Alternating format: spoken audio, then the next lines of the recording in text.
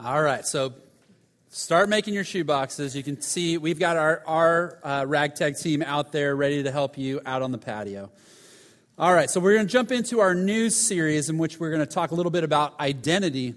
Now, as I mentioned, my name is Bill Stafiri. I'm the senior pastor here. I'm married. I'm a father. I'm Italian. I'm 6 feet 2 inches. I'm not going to tell you my weight. I am also the proud graduate of Ocean View High School. Go Seahawks, okay? Wow, that was Luke. It got hissed. Now, that tells you a little bit about me. It tells you a little bit about my marital status and my height and nationality, my graduate status, the greatest high school around. But none of those things ultimately define me. None of those things ultimately define me. And today we want to start a series in which we start thinking about what is it that we allow to define us? What is it that we say characterizes who we are? Now, one of the things that my friend Kara says is this. She says there are three ultimate questions. When you think at the core of what it means to be human, there are three ultimate questions. Who am I? Is the question of identity. And so we're all asking that question of who am I? We're all asking where do I fit? It's the question of belonging. Where do I fit in this world? And the final is a question of purpose. What difference do I make? These are core things that we are always wrestling with in our life in one way or another. And identity is what we're going to focus on right now in the next few weeks. Identity formation is a significant, important part of your life. It's one of the most significant tasks you go through in life. Figuring out who you are in this. So think about this. If you're a good-looking 20-year-old guy, right, in your 20s, you might, I don't think this is you, Matt, but you might see in some of your peers, you might define yourself by what you have. So you might spend a lot of money on a car you can't afford, but you impress the ladies, right? And you impress your friends. I remember as a 20-something-year-old, I got a raise at Penguins Frozen Yogurt. I was going to spend all my money buying like this cool soft-top Jeep, because if I could cruise Huntington Beach in this Jeep, it made me feel like, even though I worked at a frozen yogurt store, that I had arrived in life. So your stuff could define you. If you are a teenager, you might find that your friends are what defines you. So whether or not you're posting things on your social networking things, whether you're getting likes, whether enough people are telling you how gorgeous you are on your selfie, whatever those things are going on, you may find that your friends are defining you. If you're a 50-year-old guy, you may find that it is your work that defines you. And so if you're successful at what you do, if you own your own business or you're climbing the ladder, you may feel really good about who you are. And then the moment your company finds out it has to downsize and remove you, then all of a sudden you wonder, do I have any value? Who am I without my job? Or maybe you're a 35-year-old mom and your kids define you. And so you've started with the what to expect when she's expecting books, and you're trying to maximize each teachable moment in your kids' lives, and you're trying to resource yourself between naps and feedings, reading articles and blogs and Facebook things that would help you understand how to take your kid through each stage of life and succeed. And all the while you're kind of dreaming about their dream college, or maybe it's really your dream college that you're going to get them into. All of us, whether any of these things really characterize us, all of us realize there are all kinds of things that we allow to define who we are. And so we have to ask the question as we start this series, what defines you? What defines you? How do you truly see yourself? Now again, if you are a teenager or maybe you're in your 20s, this is really big for you right now. You are really thinking this through, consciously or subconsciously. This is the most important thing in your life, whether you know it or not. Now, as you get a little bit older, this stuff falls into the background. But the problem is, it falls into the background until the identity you have kind of established for yourself gets challenged. So if your identity is built around a relationship, and that relationship ends, you begin to question everything in your life. If your identity is built around your career or your job and it's not going the way you want it to, or you lose your job, you begin to question everything. who you are and what worth you have. So let me give you a better question. Let me give you a better question to wrestle with. Who does God say you are? Who does God say you are? What if you could cast and craft your identity around who God says you are instead of friends or status symbols or success or wealth or power or any other thing that you are trying to build your identity on? What if instead you could surrender yourself to build your identity based purely on who God says you are? We're going to spend some time in the book of Ephesians, and it's so fascinating because this book does so much to help you shape and think about who you are. In fact, I want to encourage you in the next weeks, even this week, try to read Ephesians, the book of Ephesians. It's 6 chapters long. It's about 6 pages in your Bible, but read it with the lens. As you're reading the words, read it slowly and look for descriptors that describe who you are, who God says you are because you belong to him. And as you do this, you'll begin to see things that are so important. So here's the big idea for today and for this month. God wants you to find your identity in Christ. What I want you to see today, as we're going to just start, we're only going to barely scratch the surface, but what you're going to see in these next weeks is this. During this series, I want you to come away with something so important that you would see that God wants you to build your identity, to find your identity, to craft who you are based on who you are in Christ, what he's done for you, how he feels about you, how he describes you. I want you to come away a month from now realizing, you know what? I used to see myself based on these things. And now I see myself based on how God sees me, who I am in Christ. Now, this phrase, in Christ, is super important. This phrase is a phrase that the Apostle Paul uses. He writes into this letter. He uses it 36 times in this letter.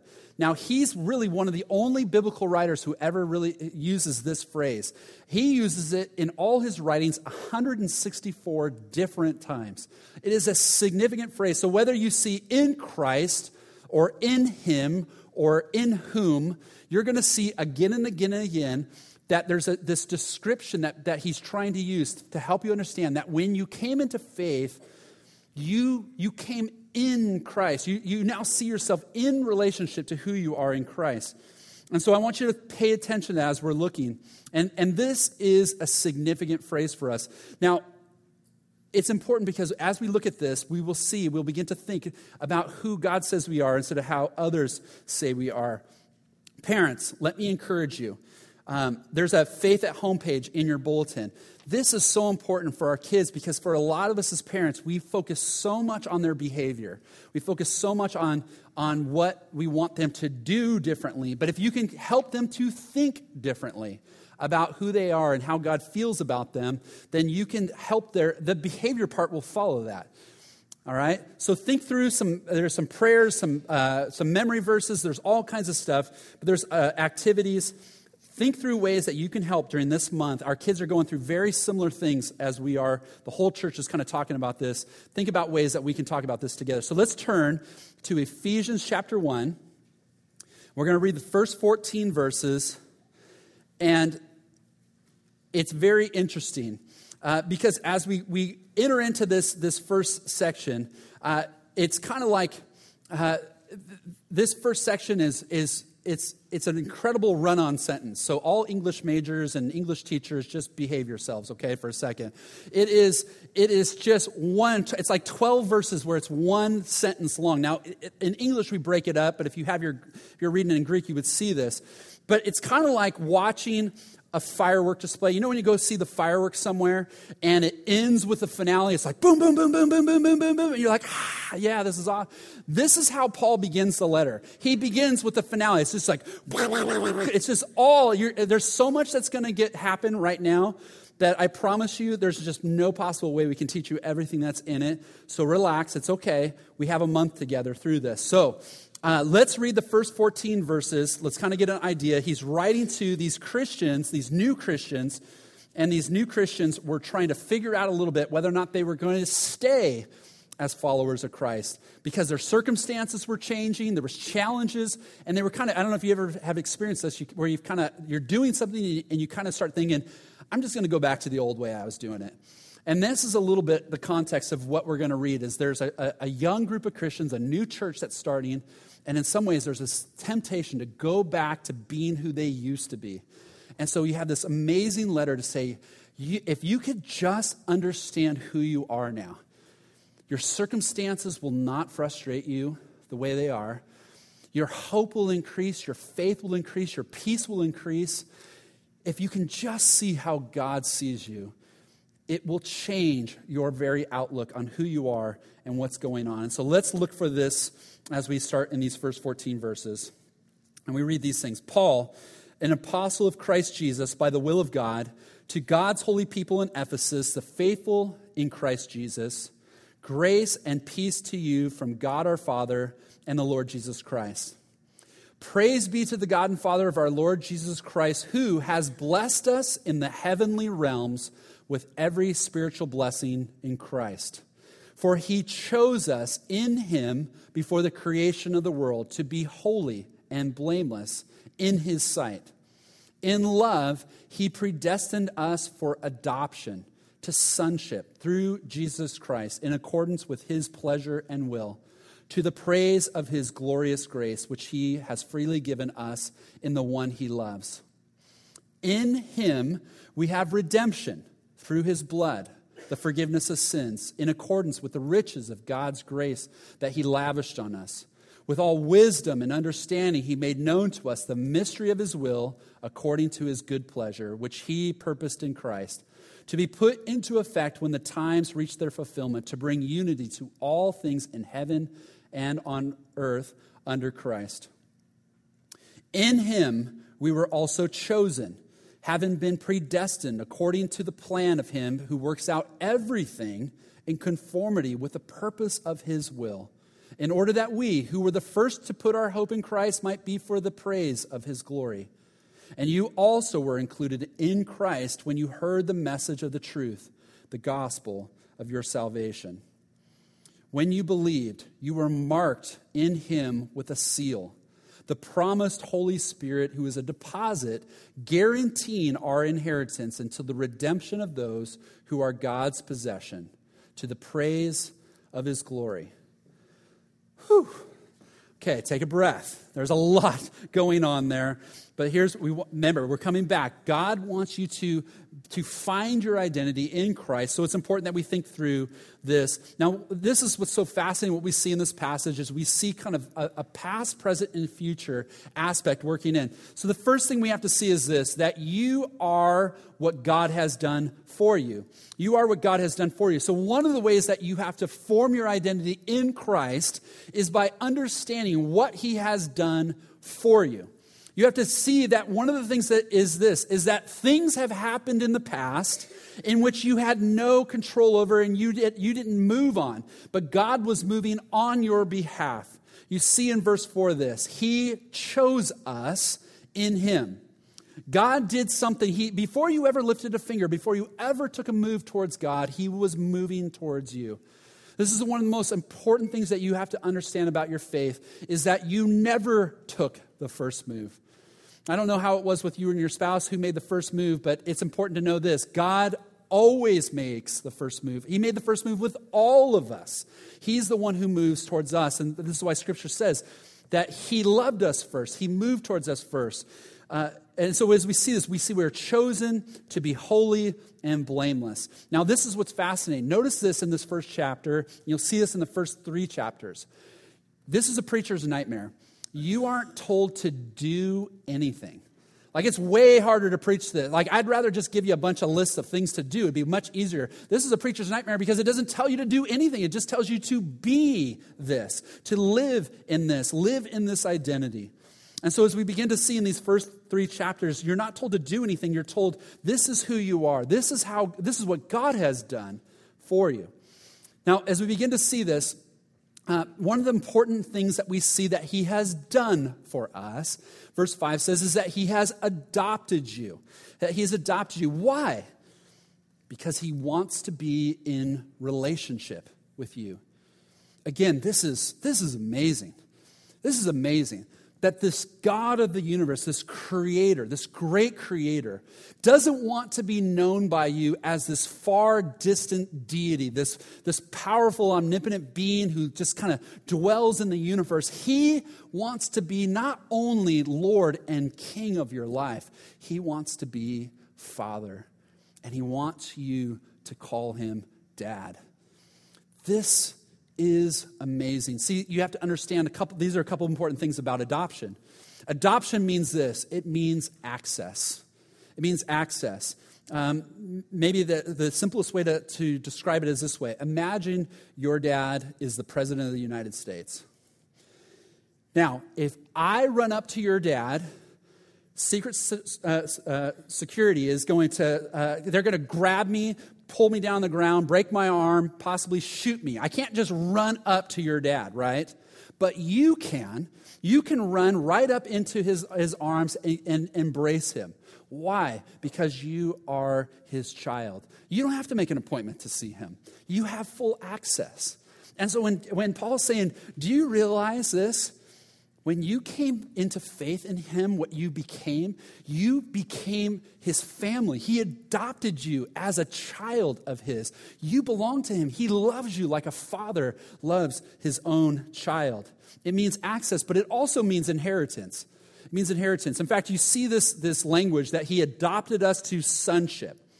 Now, some of you might be thinking, gosh, that sounds kind of sexist. Wouldn't it be more appropriate to say he adopted us to be sons and daughters? Actually, that word sonship is very important, and actually it's the complete opposite. Paul is not trying to be sexist. He's trying to show something incredibly radical. See, in the Roman world, only males could be heirs. And what Paul is saying is this, ladies, you, men, you, all of you, men and women, when he adopted us into sonship. He gave us the right. He gives us his inheritance. We now all have this. We've all been brought into this. Men and women are now co-heirs of the future. Now, what does that mean? It's hard to imagine what that means, that what belongs to our Father belongs to us. But this is what he's saying. Is that all that I have belongs to you. He did this for you. This is a done deal. And so this is so important because you have to think through your past. Because some of you identify yourself based on your past, what you have done. But notice what he's saying instead. Paul is saying this, you aren't what you've done, but what God has done for you. You're not to define yourself by your past, but by what God in the past has done for you. So the first thing we want to see is the unique way in which God has been working in our past.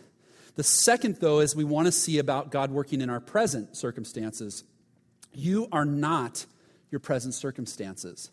You are not what's going on in your life. You cannot form your identity by who you say or what is going on in your life right now, whether good or bad. And you know how that is. If we kind of see our lives built around our circumstances, like living on this roller coaster, when things are going well, we think so highly of ourselves. And when things suffer, so does our identity. But you have to think about this. One of the things that's happening here, if you look closely, you'll see this, is that when Paul is teaching, when he's trying to help them see, is that you live presently in kind of two worlds. He's saying to them, you live in Christ and you live in Ephesus.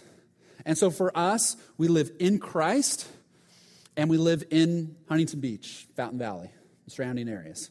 Okay? We have this present life. But there's this present world, and all these things are going on, and most of us can't see beyond this present circumstance, can we? So when our world melts down, when we lose a relationship, when we lose a promotion, when we make a bad decision, and we crush ourselves based on the circumstances, we only live in this world. But notice this unique way in which he says, in Christ, there's this spiritual world that we're a part of as well. There's this heavenly realm that we're a part of as well. Your circumstances might describe you, but only Jesus defines you. Do not define yourself based on your present circumstances. There is this unseen reality that is happening at the same time. And all the resources of that spiritual world are part of your life now too. You are not only living on this horizontal plane, but there is this vertical life as well. There is this heavenly life, this spiritual life that is working on your behalf as well because you are in Christ. So no matter how bad your present circumstances are, you have more in Christ. Let me ask you, what circumstances that are going on right now have stopped you from becoming and being who you are meant to be, who Jesus wants you to be? Now, let me pause for a moment so that you understand a little context. When Paul was writing this letter, he was a prisoner. So one of the things you have to understand is this. Think about, here's present circumstances for Paul. He is chained, literally chained to a Roman guard. That's his present reality. But Paul never once sees himself as a prisoner. He never identifies himself as a prisoner of Rome. If anything, he'll call himself a prisoner of Christ. But he never identifies himself based on his present circumstances.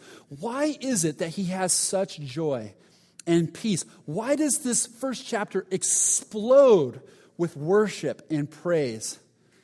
Because he doesn't see his identity based on his present circumstances. And friends, if all you can see is yourself chained to that guard, and the only way you can define yourself is how you are chained to that soldier, then you are only living in this one horizontal line, and you are missing the fact that in Christ, that is not how you are defined. And he sees himself as blessed, and he sees himself as free, even though he is locked up. Well, one last thing that we want to see is this. We want to see ourselves in light of future as well. You are what God has for you. You are what God has for you. So in the past, God has been working. In the present, he is at work. And the future, he is working as well. Past, present, and future focus. Notice in verse 13, you read these words. You were marked with a seal. You were marked with a seal. Now, in this time, a seal was a mark of ownership. So an owner might seal livestock, brand them. And there was a seal that was there. It said that this livestock was owned by them. And so in the very same way, what they were able to understand in that world was when he says, you have been sealed by the Holy Spirit. He's saying that what God did is he placed in you his Holy Spirit, and you were sealed, you were marked that you belong to someone. Now, I don't know how it happened in your life, and maybe it hasn't happened yet, maybe it will happen even this morning. But when you came to faith in Christ, when you surrendered your life, when you stopped and said, I believe, when you threw your hands up and said, I'm not going to run anymore from you, God. I hear you calling to me. I give up. Maybe you pulled your car over the side of the road and you said, I'm done. I'm done running from you. I get it. You want me. I'm in. Maybe you knelt at an altar. Maybe you walked forward at a camp. I don't know what happened in that moment. But some moment you said, I want to be adopted by your family. And when that moment happened, something happened. And what the scripture says he says that God placed within you his Holy Spirit. He marked you to say, you belong to me now and forever. See, notice what he also says about the Holy Spirit, that he is a deposit. He is a deposit. The Spirit of God is a deposit. I don't know if you've ever put a deposit down on something, but you know why you put a deposit down, right? You put a deposit down because it is your intention to come and redeem that very thing, to make it your own. You put a deposit down to say, that belongs to me, and I'm coming for it. And in a few moments, we're going to share in communion together. And in this wonderful act of worship, we are told that we are to eat this bread, to drink this cup, and to remember his death until he comes again. One of the great parts of our faith is this understanding that Christ is coming again. We belong to him. We are in him. He has sealed us. He has identified us, and he has placed within us his Spirit as a deposit, guaranteeing our future. Nothing then you see in this life is purposeless, meaningless. In fact, there's this very, very difficult part that's happening in this text where you see words like he predestined, he foreknew, he ordained, and you're going, ugh, what does that mean? Does that mean like I don't have any say in the matter? It feels like that, right?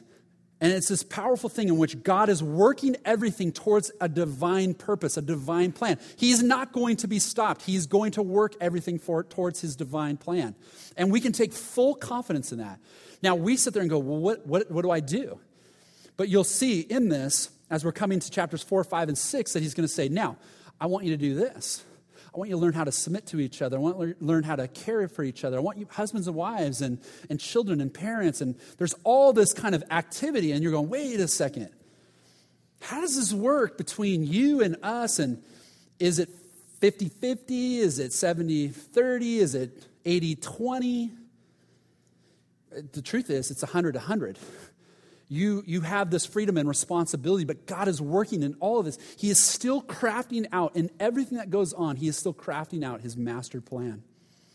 And so in all things we take hope, we take faith, because we belong to him. This battle that we are in will soon come to an end.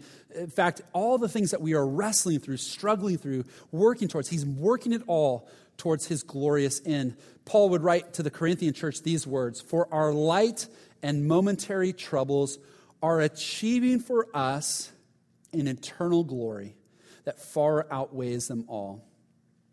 He's telling you, look, what is to come far outweighs anything you're going through. So take faith, take hope.